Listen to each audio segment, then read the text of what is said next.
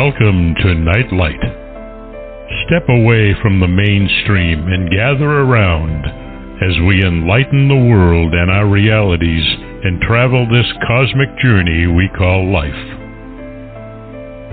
Join us as we share with you and provide that beacon that can guide us all to a better way.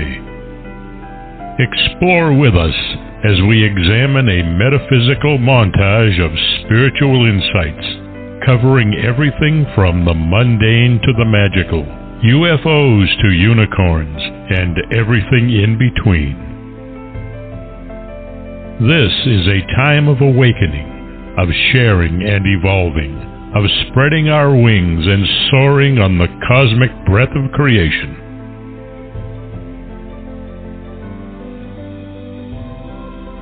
Come and join with other light-minded spirits as we weave our lights together to seek understanding, enlightenment, and with a little luck, some wisdom. This is Nightlight, a reminder that you are never alone.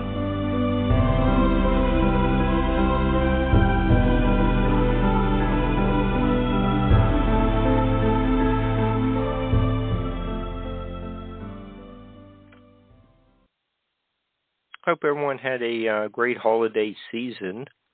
On Tuesday, Barbara and I had I thought it was a really good 10-minute plug for Winged Aliens, but without the author.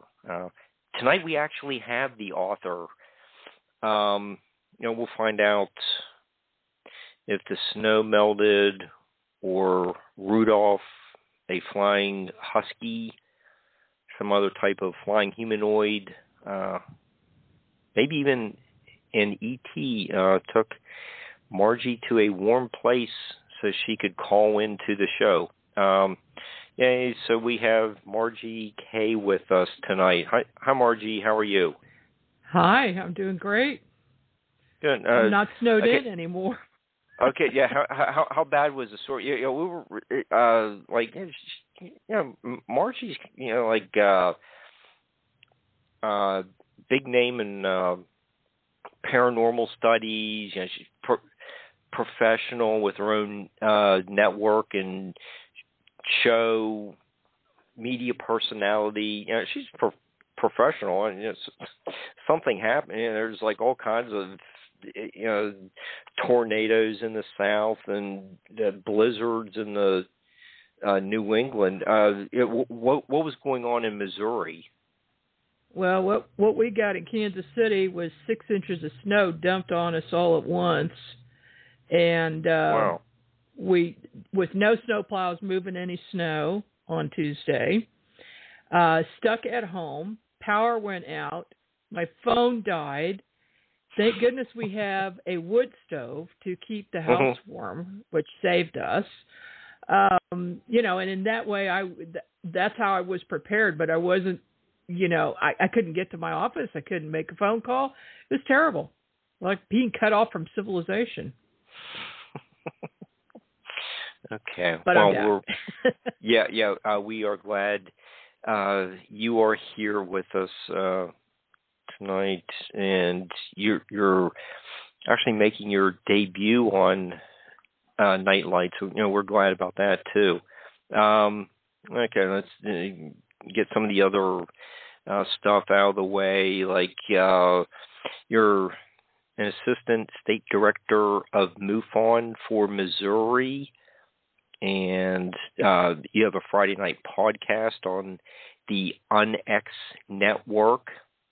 So you were on Coast to Coast last week, so you should that should have been good prep for hitting the big time tonight.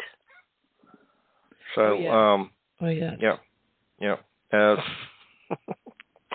and your most recent book is Winged Aliens, and for the few listeners who heard Tuesday, the 10 minutes on Tuesday night, we gave a glowing reviews. I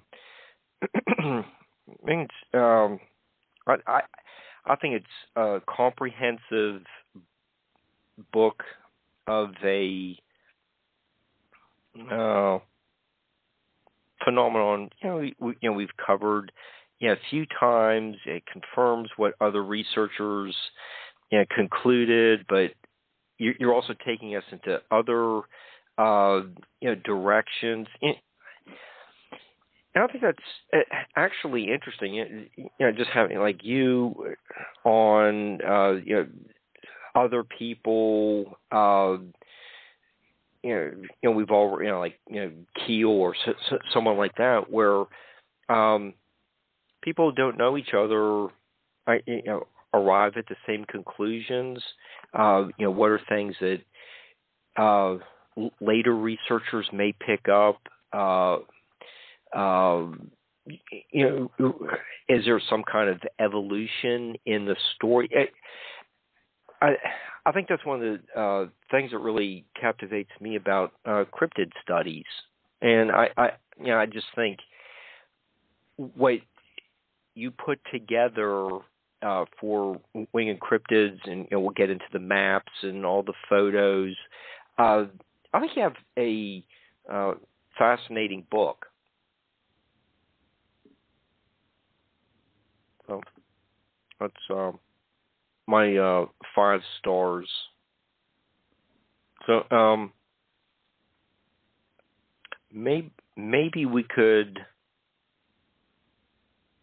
start off with a little bit about the Van Meter visitor, and part 2 could be the second question could be, what's one of your favorite stories? Well, the Van Meter visitor is one of my favorite stories, and one of the most bizarre, which, it's actually still going on today. What happened was this little town, Van Meter, Iowa, there were sightings of a creature that was described as a half man and half animal with large bat-like wings. It also had something on its head that shot out beams of light or like lightning or like electricity, something like that. And it also emitted a horrid foul aroma. So in October of 1903, for a week, this little town in Iowa was terrorized by this thing. The first encounter happened at 1 a.m. by a man named U.G. Griffith. He thought a burglar was on top of one of the rooftops of a downtown building, so he went to check that out, and as he approached, this creature jumped to another rooftop across the street. So that's a long jump, and then it disappeared. The distance would have been impossible for a man to reach. So, of course, he's talking about it with town folk, and people are keeping an eye out for whatever this is. Then the second encounter occurred the next day at 1 a.m. again, when a Dr. Alcott woke up with a bright light shining in his window. This doctor grabbed his gun, he ran outside to find out whatever this was, and then he found a tall, bipedal, humanoid creature with bat-like wings. Boy, does that sound familiar? Mm-hmm. The source of the light was coming from a blunt horn in the creature's forehead. He opened fire with his gun, but the 5 shots had absolutely no effect on the creature, so he retreated back inside his building for safety. I guess I would have done the same thing.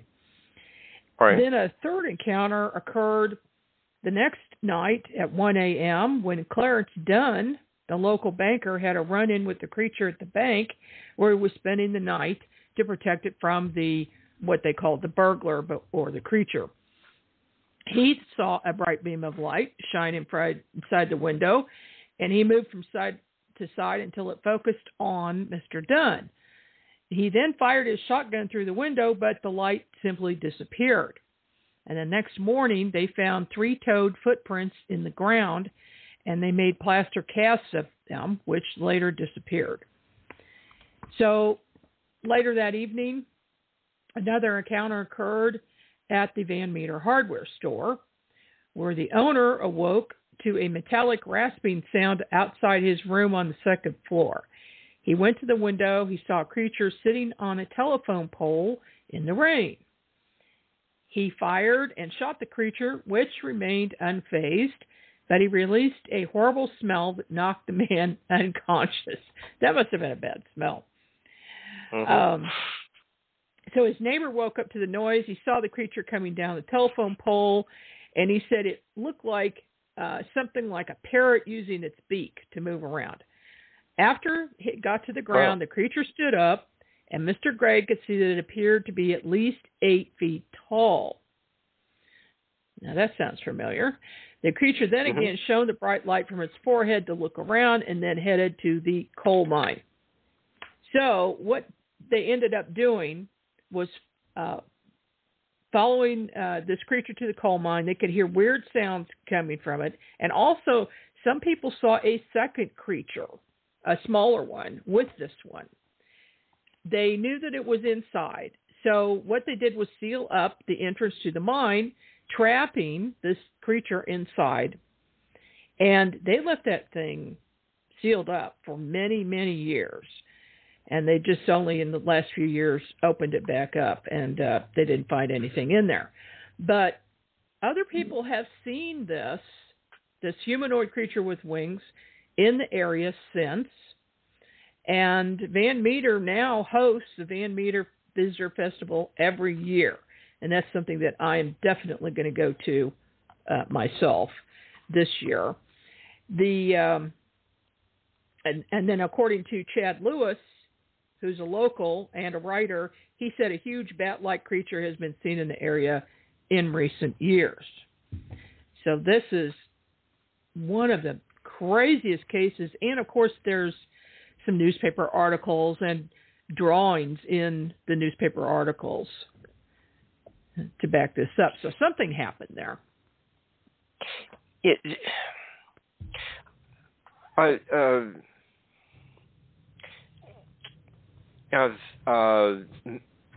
met Chad a couple times.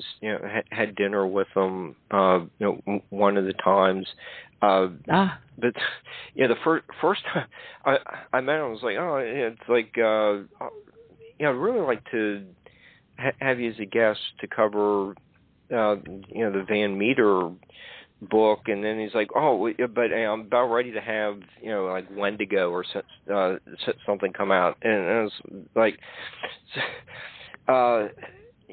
he has so many interesting books coming out on such a regular basis. I want to go back to the Van Meter book, but he wants to promote his latest book. So we're gonna have to do something to get him on the show. But he's a very nice guy. Thorough researcher. I really I think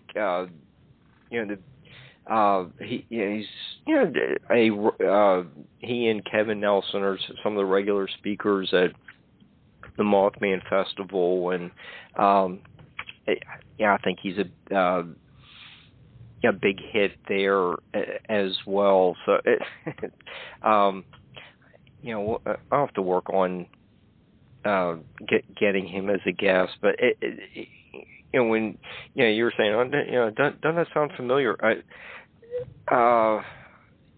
There's like a little over 60 years that separates Van Meter from the Mothman.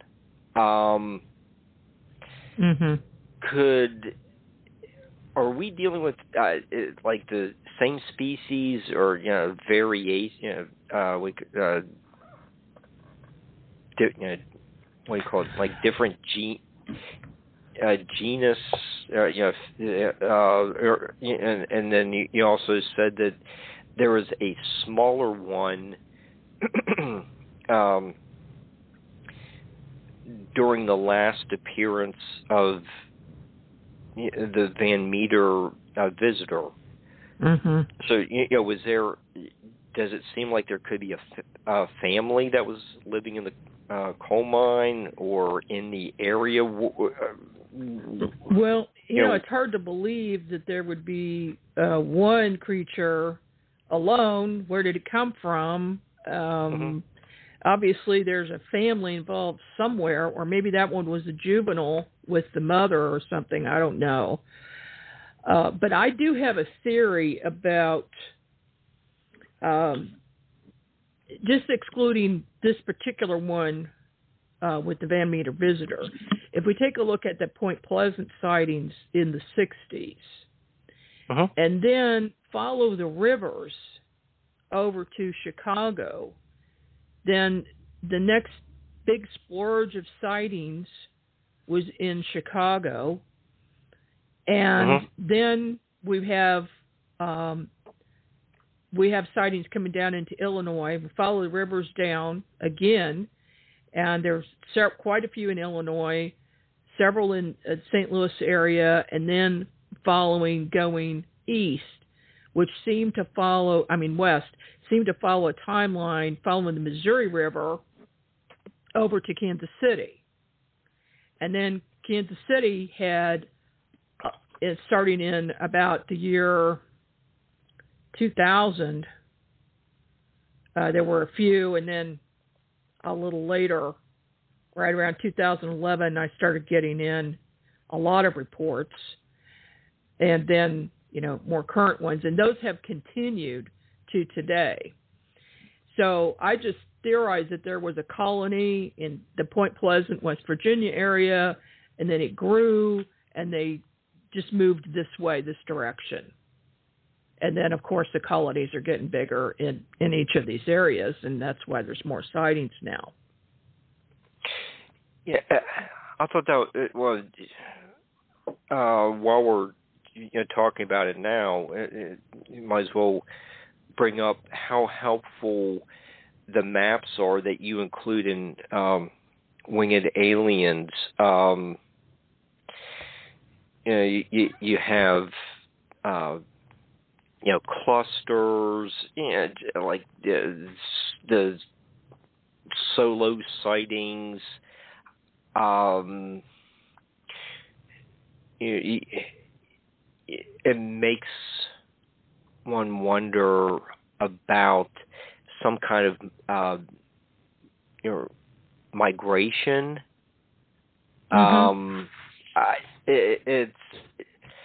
I wonder about that too with Point Pleasant. It's not very densely populated. You have food sources if they are like eat would prefer to eat fish. Who knows what's in all the there are caves or something in the hills. We don't have to get into the TNT area, but there's abundant wildlife in the Point Pleasant or Mason County area where maybe something could live somewhat undisturbed. And there's a food and water supply. So sure. It is, you do bring up topics like that, but I've never been to Missouri, but are the parks that you mentioned, are they kind of set up, or the rivers running through parks or hills? Oh yeah. I okay. It's different than mall sprawl or something like that. Right. Okay. Most of these sightings that I have on the map, which is it's a Google My Map that I've created, and I keep updating that, by the way. So if people want to see it, it's at margiek.com. And I'm also looking for other reports. But in most of these cases, it's an area where there's a lot of forest, a water supply, either a river or a stream or a lake. In some cases, a lake. And it might be in a city area, but they're always going to be very close to or right in a big park, something like that. Like Swope Park in Kansas City is huge, and it's got everything. It's got several water sources. It's got woods. It's got fields, and you'd never know that you're right in the middle of a busy city there. But we've had a lot of sightings right around Swope Park. So, and then in looking at the map, it's pretty much the same. It's either in a very rural area, in the middle of a forest, or in a conservation area, or in a place in a city that is, that's got food sources, etc.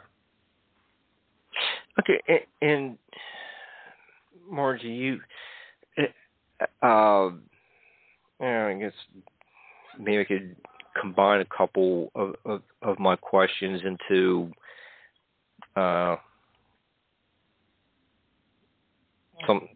kind of statement, but some witnesses reported to you that they saw something standing in the creek or river at the park.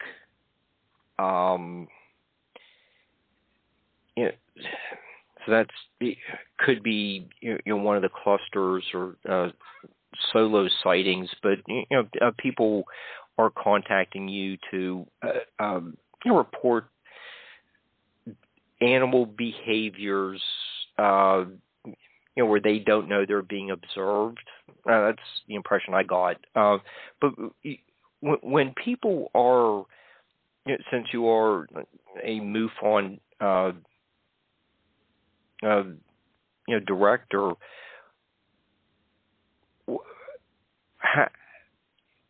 you get a email or Facebook message, whatever, phone call. How do you go about interviewing and researching these sightings and making a determination of, this sounds like a totally legit sighting. This one seems like just another blurry photo that is supposedly Bigfoot. How do you go about dealing with the eyewitnesses? Well, first of all, I don't investigate this type of thing under MUFON, even though I'm MUFON Assistant State Director. We cannot investigate anything other than UFOs under MUFON. So I do it under my Quest Investigation Group, which I've had since 1992. We have a number of very highly skilled, qualified people in the group. But what I would do is the same thing I would do in any type of investigation. Try to meet with the witness. If not, talk to them on the phone, not just email. Get all the details about what they saw. And if there's more than one witness, what I like to do is separate them and have them in different rooms and draw what they saw. Because in, I think, nearly all cases, no one got a photo or video. Now, there are a few out there, but most people don't, because they are in such shock at what they're seeing that they can't believe it, and they don't think to grab their phone. And honestly, I have done the same thing when I've seen something bizarre. I've had the phone right next to me and not even thought to pick it up. So that is understandable. That's just a natural human behavior. So you do want to try to get to speak with the people immediately after their sighting so they don't forget things, because people just forget. They will. They can write something down in their journal and then a year later go back and look at it and just say, I don't remember writing that down. I've done it myself. So I suggest writing everything down immediately after scene with as much detail as you can possibly give. You know, date, time, location, what the weather's like, you know, if there was any inclement weather, if there are other witnesses, all of that. And then you compile that, put it together, and if the witness seems credible, you basically have to take them at their word, because, look, most of these people don't want any publicity. They just want to tell somebody what they saw, and you can tell by the tone of their voice. I'm also a licensed private investigator, so I've had training in hearing people talk and seeing their mannerisms, etc.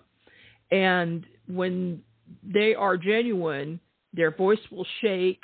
They might actually physically shake when they're talking about it, because they're being brought back to this event, and you can tell they're telling the truth about what they saw. But they just want to talk to somebody, tell someone what they saw, and then go on, and they don't want the public to know about it. Well,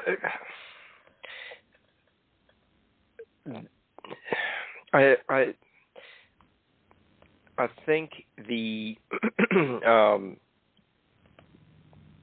original Scarberry reports from the Mothman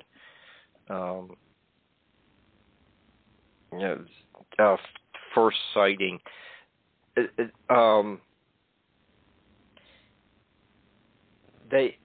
you can see the letters in the museum and read it in Jeff Walmsley's books, but the behaviors that you're describing seem like they're very similar to one of the first kind of like documented cases of where someone's just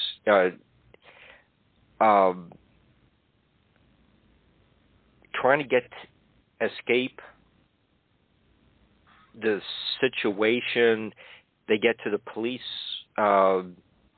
department, and it seems like the police believe something happened just by their behaviors, like what you're talking about.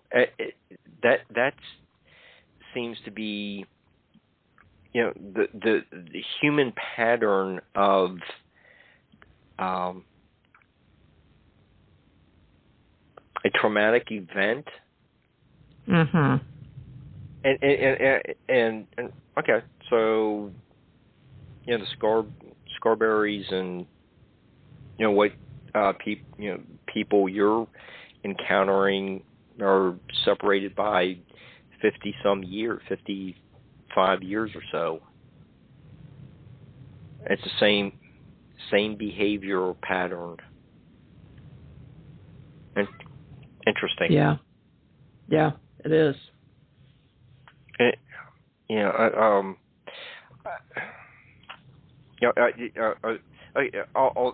don't want to keep go into other rants on that, but I'm really intrigued by that. Maybe we can do that again some other time.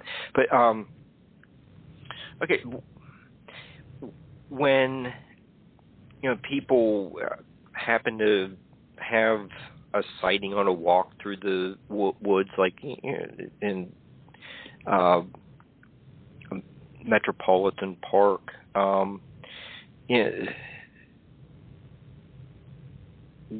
when you plot where the sighting took place, some of the descriptions that you've been given, it seems like these creatures have an effect on the other animals in the area, and you also work in the possibility that these sightings are occurring on ley lines. So could you explain a little bit about the ley lines and the how the other animals respond to the unexplained phenomenon that was just witnessed? Yeah. Okay. Well, with Mothman sighting or pterodactyl or Sasquatch, whatever it is, when something like that is around, the other animals go silent. And that's just really typical for that to happen. And that's one of the first things that people will notice, that there's no bugs making noises, and no birds, nothing. They just stop. And they kind of wonder what that silence is, and then they see the creature. And so it's like that's real common. That's just the behavior. It's like the silence is like a precursor, the appearance. Mm-hmm. Okay. It's the animals. Animals, I believe, have a sixth sense, and they can feel energy and see things and hear things that we can't. So they've got to be picking up some kind of a signal or an energy, a shift that's nearby, and they know they should be quiet and not, because they could be prey, I'm sure, for whatever this is. They just go silent. Now, about the ley lines. Ley lines are lines of energy that are around the world. They've been documented for thousands of years, and a lot of, if not most, of the world's monuments, energy centers, such as Stonehenge, all of the stone circles in the UK, some stone circles here in the US, and other places are sitting on ley lines. And then there's something else involved with this too that I've found with latitude and longitude, and that is whenever there's an intersection of latitude and longitude, and I believe they act like ley lines as well, there's some type of energy, some force that's going with these. When there's an intersection, it's a power center. It creates, I believe, a vortex. And so a lot of these sightings of strange things, including UFO sightings and everything else, appear in clusters at these areas. So I first noticed it at 37 degrees latitude and 94 degrees longitude, and then 38 degrees and then 39 degrees, which is Kansas City. And my first investigation started in Kansas City, and I noticed a lot of strange things happening at 39 degrees. So I followed that line, across the state, and then I picked up other, sighting reports. And one of the things I'm going to do with this map that I mentioned earlier, that's the winged creatures, there's going to be an overlay map that I've already started, but it's not done. There's going to be one on Sasquatch sightings and also one on UFO sightings. So we're going to compare. It's going to be very interesting to see where these clusters of sightings are, and I'll bet you anything they're going to be at those intersections of latitude and longitude. Oh, okay. Sounds intriguing to get your conclusions on it. So, besides the flying humanoids, flying cryptid type creatures, there's also going to be evidence of Bigfoot, maybe UFOs. So you're getting a little bit of everything. Yeah, because a lot of my cases have involved all of those things, believe it or not. And it's just way too coincidental for this to be a case where it's just an individual thing. I think there's a portal connection. I think it's an interdimensional thing, that these creatures come in and out of dimensions along with their UFO companions. And so that's why I made the connection between aliens and these creatures, and that these creatures could possibly be aliens that are interdimensional. Because nobody's ever found a body. Right. You know, of course, in the 1800s, they may have found a couple of pterodactyls, and that could be a separate issue, you know, or it could be the same issue with an interdimensional thing and a time thing, time slip perhaps. Nobody's found, other than those two, bodies of pterodactyls. And the same thing with these winged creatures. Nobody captured the Van Meter visitors. Nobody captured any Mothmen at any time. Plenty of people have seen them, and then they're just gone. Where are their families? Where are their craft that they were in? You know? It's bizarre. Very valid points to bring up.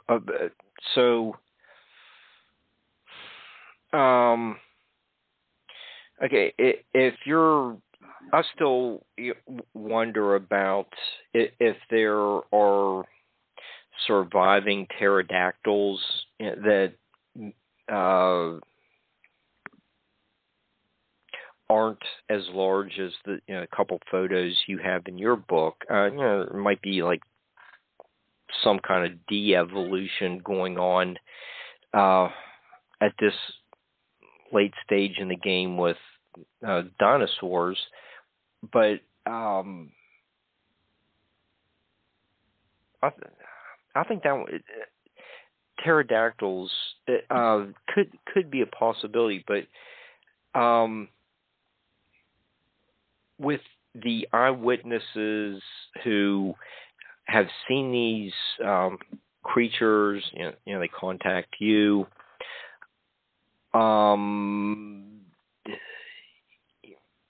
They're saying the wingspan was pretty huge. You work in what are some of the largest birds that could be in the area? What are the largest birds with the biggest wingspan in America? Okay, so how does introducing an obvious living animal contrast with what people come to you with 20-foot wingspan? What are you thinking with that kind of information presented to you? Well, in my research, I contacted the Missouri Department of Conservation, and I asked about what is the largest bird, and they said it would be a bald eagle at about 80 inches, just shy of 7 feet. And that, a bald eagle, you're going to recognize. That's obvious what it is. Nobody has ever described a bird with a white head. They have described completely all black birds that are gigantic, that look like they have feathers, or they look like they have bat wings with partial feathers. But in most cases, it's bat-like wings and all black. Of course, the condor, it's the largest known bird in North America, and that measures up to 9.5 feet. Well, that doesn't explain a 20-foot bird sighting or a 36-foot wingspan in a few cases where they said it was the size of a small plane or bigger than a small plane. In one case there was a plane flying overhead that was a small engine plane, and the witness looked up and she saw a gigantic bird flying above it that was as big or bigger than the plane was. So, no. And then where do they go? Why, if they're so gigantic, why aren't they easy to find? Why aren't they in the woods when you go look for them? No, they've got to be disappearing somewhere. They've got to be phasing out, walking into a portal, and going into another dimension. That's my theory. Okay. It makes sense. Where are the bodies? Yeah. Especially in the case of pterodactyls. Oh my gosh, I've talked to so many people who are credible, and when they talk about it, it's like they're reliving it again, and say it couldn't be anything other than a pterodactyl. Well, where is it? It's not here. The time slip that you referenced earlier in the show was very interesting possibility. Yes, definitely. Especially with the pterodactyls, there's got to be some type of a time anomaly that is occurring, because I think what people are seeing looks solid. They don't say it looks like it's transparent. They say it looks like a living creature. It's solid. In some cases, they can hear the wings flap. So, that's some evidence there. And then where do they go? In some cases, they just disappear in front of their eyes. In some other cases, there's a flash of light. And oddly enough, when I was writing this book and I was trying to figure out, I was just sitting on my back deck and I was thinking, how do these creatures come into sight and then disappear? Where do they go? And I just thought that to myself when I saw this flash of light to my left, and it was like this little round circle flash of light. Something flew out of it, and what it looked like was a fairy about 6 inches tall, and it was gold, completely gold. It was glowing gold. It was a humanoid body with wings, and it flew across my deck. Another flash of light occurred. This round circle opened up. It flew into it, disappeared, and the little opening closed. It was like, you've got to be kidding me. Somebody heard me thinking this and said, okay, I'm going to show her how this works. Portal opening, comes into our dimension, and then disappears. Yeah, I wouldn't have believed it if anybody had told me that. But, yeah, it happened. Okay, so that's your personal sighting. So do you have any idea why you were chosen to witness this demonstration? Just to prove to you that they knew something about you, you'd write about it? Honestly, I don't know, but so many strange things have happened to me in my life that involve thinking about wanting to know something, and then the answer comes to me in some fashion. I don't know. Is it my higher self looking out? Am I sending a telepathic message to another dimension, and they say, okay, we're going to show you? Yeah, I don't know. Okay, so you have. Do you want to get into the butterfly people as well, since we're kind of talking about fairies, or is that? Yeah, we can talk about butterfly people. Okay, yeah, I just don't want to give away the whole book, but there's kind of going from pterodactyls to Tinkerbell. You're kind of covering a little bit of everything. Yeah, I had to put that in there because it's a winged creature and it's interdimensional. Yeah. So, yeah. But the butterfly people is a whole different thing. In May of 2011, there was an F5 tornado that hit Joplin. Now, the weird part about this, which I didn't put in the book, is that when I was watching the news There was a lot of coverage of it, and the tornadoes started in Oklahoma, I think, and they were headed towards Missouri. And I just knew, I was picking up psychically, that this was not something natural, that somebody had done something to enhance the power of these tornadoes. And I told my husband, I said, Joplin's in for it. I just know it. This is going to be bad. Well, we're watching the news, and sure enough, they got, video of the tornadoes coming in. And oddly, in the videos, you can see UFOs around the tornadoes, going into them and coming out of them. Now, what they were doing there, I don't know, but it could have something to do with the butterfly people. And this is really odd, but a number of people witnessed what they call butterfly people during the tornado. The witnesses were many, and they and their parents believe that these creatures saved their lives since they were in situations that were not survivable. So every one of these people I'm talking about had a situation that you would think they would not survive. So everything around them would be destroyed there, in their houses, or they were in their cars, or if they were outside. Some of the reports were of tiny fairy-like people with wings. Some of the people saw white lights, but others reported seeing human or larger than human-sized winged people. But in nearly all of these cases, these children called them the butterfly people.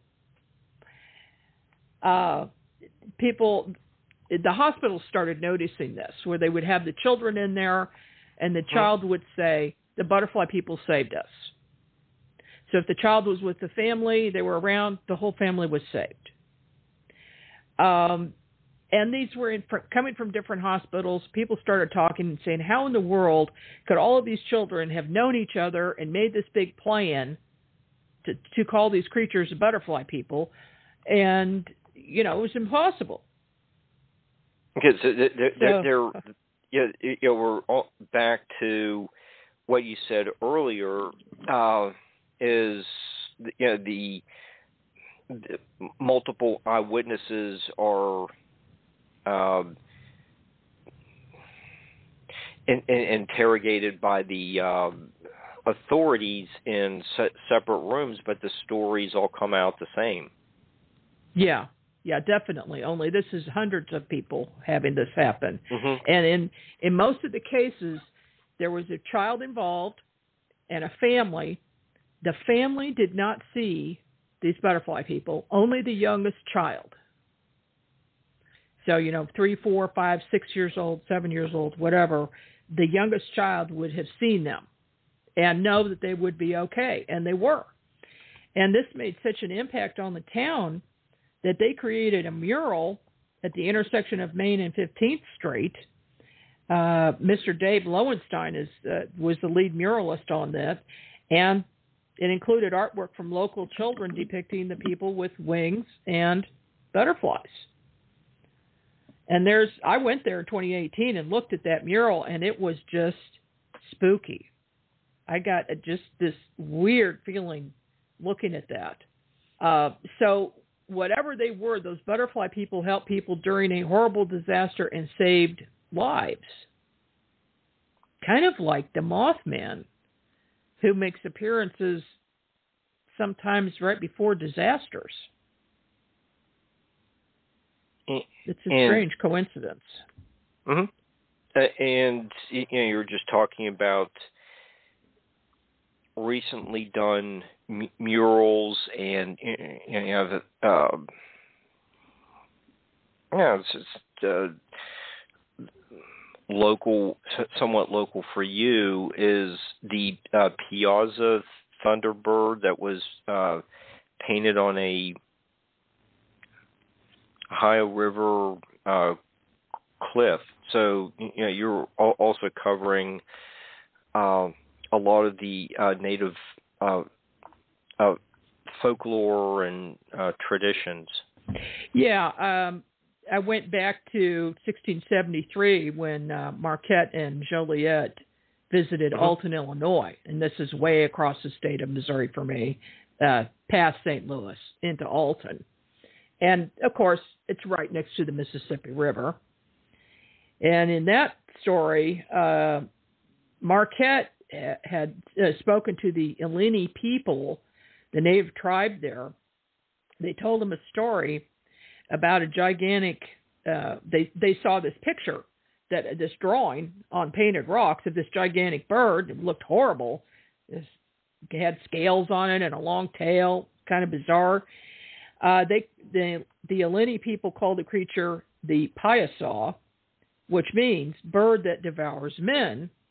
And the story is that bird, which was gigantic, would fly down and grab people and take them back to its cave up in the way up high in the bluffs and eat them.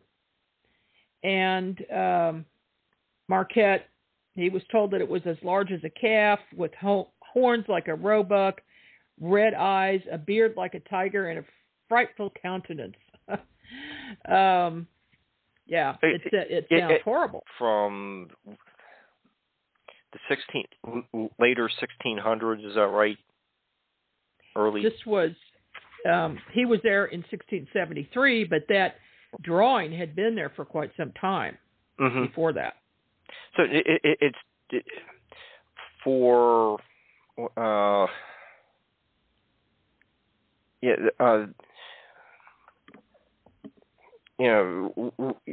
we try to avoid math as often as possible on Nightlight, but we're going back 400 and some, for at least 400 some years, and you don't have too many. Okay, you don't have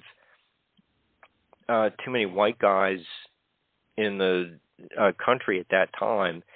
So how long have these legends been around? And you can always go back to what people incorporate the Chief Cornstalk legend about cursing the land with some kind of creature. Mm-hmm.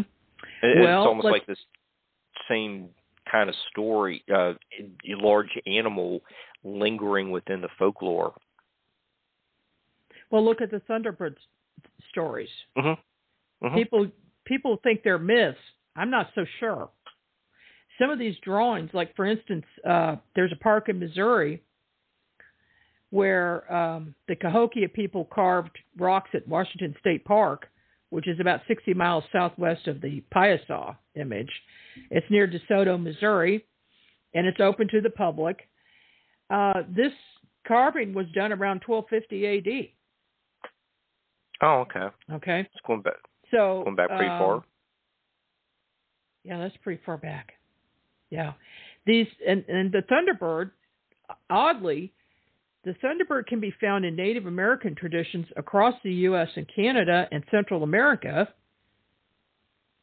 And it's just hard to believe that each one of these tribes would have a similar look when they draw or carve the Thunderbird. So I really think there is something to this, being around for quite some time. There's something very large, and the Thunderbird is a whole nother.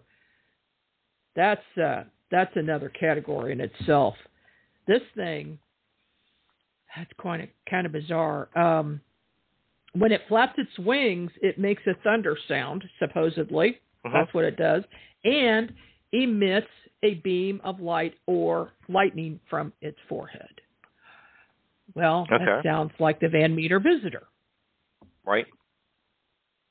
So is the Thunderbird and the Van Meter visitor and the Mothman, is that the same thing, possibly? Mm-hmm. Yeah, that's one of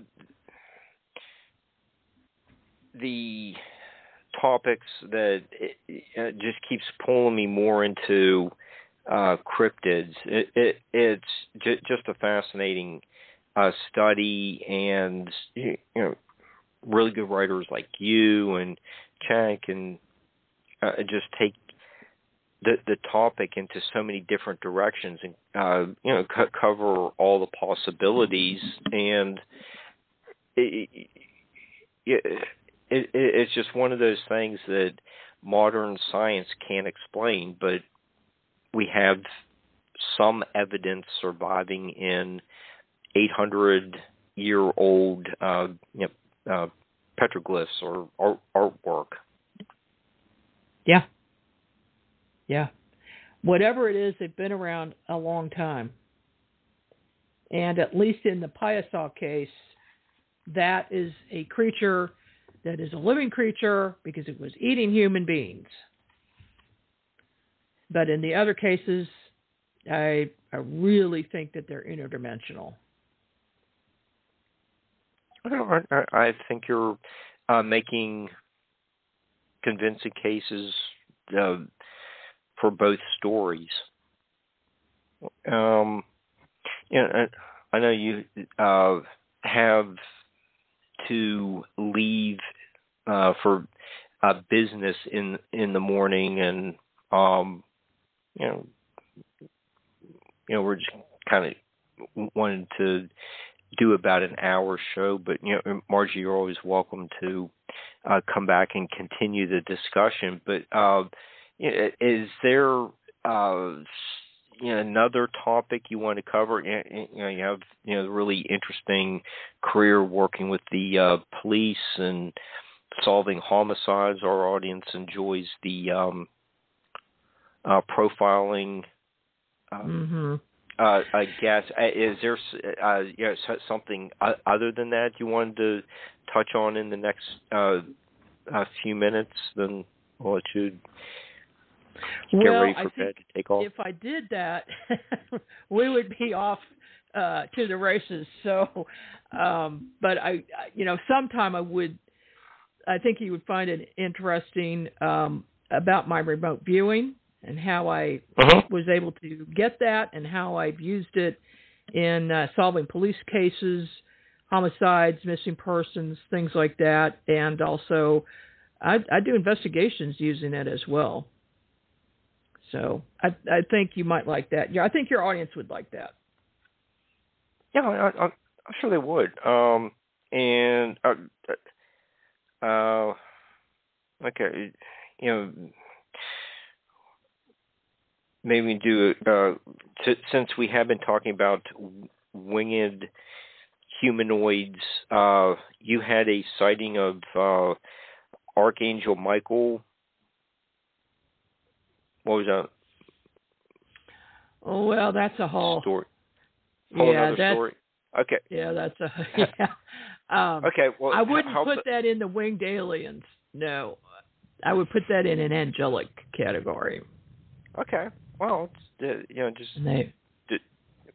depends on who's depicting. You get Leonardo and Raphael's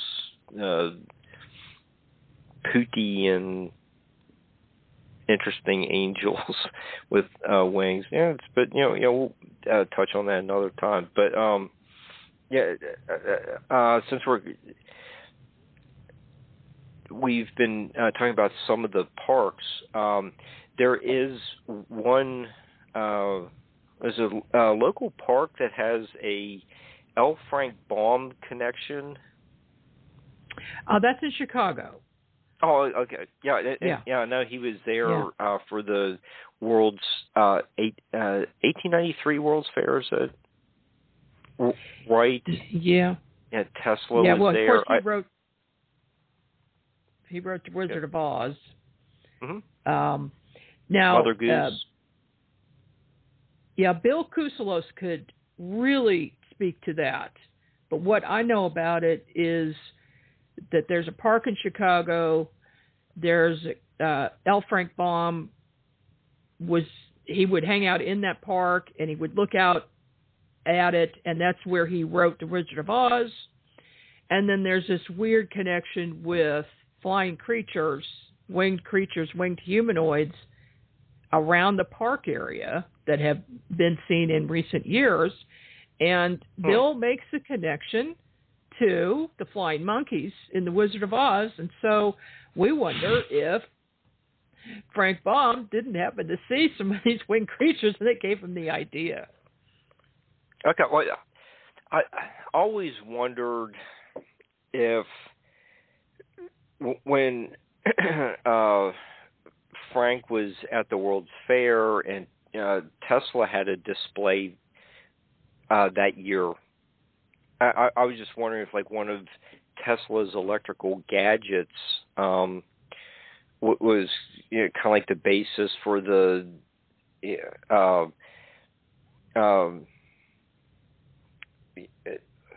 scary figure in the movie, the Wizard of Oz movie, that was being caused by the man behind the curtain. Oh, yeah. I've always wondered about that. I can't prove it. Even though I've had Frank's great grandson as a guest. Oh no, I didn't. I don't know if we could prove that, but I just wonder. And it's like you and Bill were talking about the same kind of thing. There's the suggestion, but you can't get that one little bit of evidence that conclusively proves it. But that's really interesting. Yeah, it makes you wonder if there isn't a notebook somewhere with some notes in it that would tell a lot. Yeah, but I can see the connection. Absolutely. Yeah, I'll have to remote view that. Yeah, Barbara does that too, and to have both of you do like some kind of remote viewing show. Mm-hmm. Or you two can take turns. But keep me posted on that one. That sounds like a fascinating topic to delve into with remote viewing. But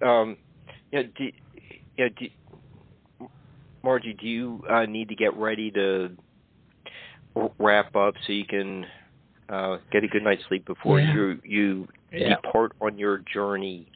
I do. I need to go home, pack, and get ready to leave tomorrow. But thank you for having me on. I appreciate it. Oh, we appreciate you not ending up being like Jack Torrance at the end of The Shining, and that you were able to make it to the show, a couple of days late, but it was a fantastic discussion. Yeah, it kind of was like The Shining, actually, because the snow has now turned to ice, and I'm hoping I get home without falling on my way to the car and then getting home without having a wreck. So send positive vibes that the rest of your journey goes well. But Margie, we'll be in touch. We're gonna have to do more of your books, and just have you come on to get weird with us sometime and talk remote viewing and profiling and all your work with the police. It sounds fascinating. Okay, that sounds good. And all my info is on my website, MargieKay.com, if anybody's interested. All right. Terrific. Thank you so much, Margie, for being a guest. I really did enjoy your book, and I'm just glad that we were able to reschedule from Tuesday. But I think the few people who tuned in for those 10 minutes knew that it's like this does sound like a really neat book, and it I think after hearing you discuss it, I think that they will really have an eye-opening experience reading your thorough research about this phenomenon. Well, thank you. I appreciate it. All right. Well, okay. Well, Barbara's going to be back at some point with some good guest, and I'm kind of working on some other interesting topics and just waiting to hear from some people. We got some paranormal topics coming up. We're just trying to find a place to put them into the schedule. But I just keep checking BarbaraDeLong.com for updates to the shows. And Margie, thanks again, and we will see everyone soon.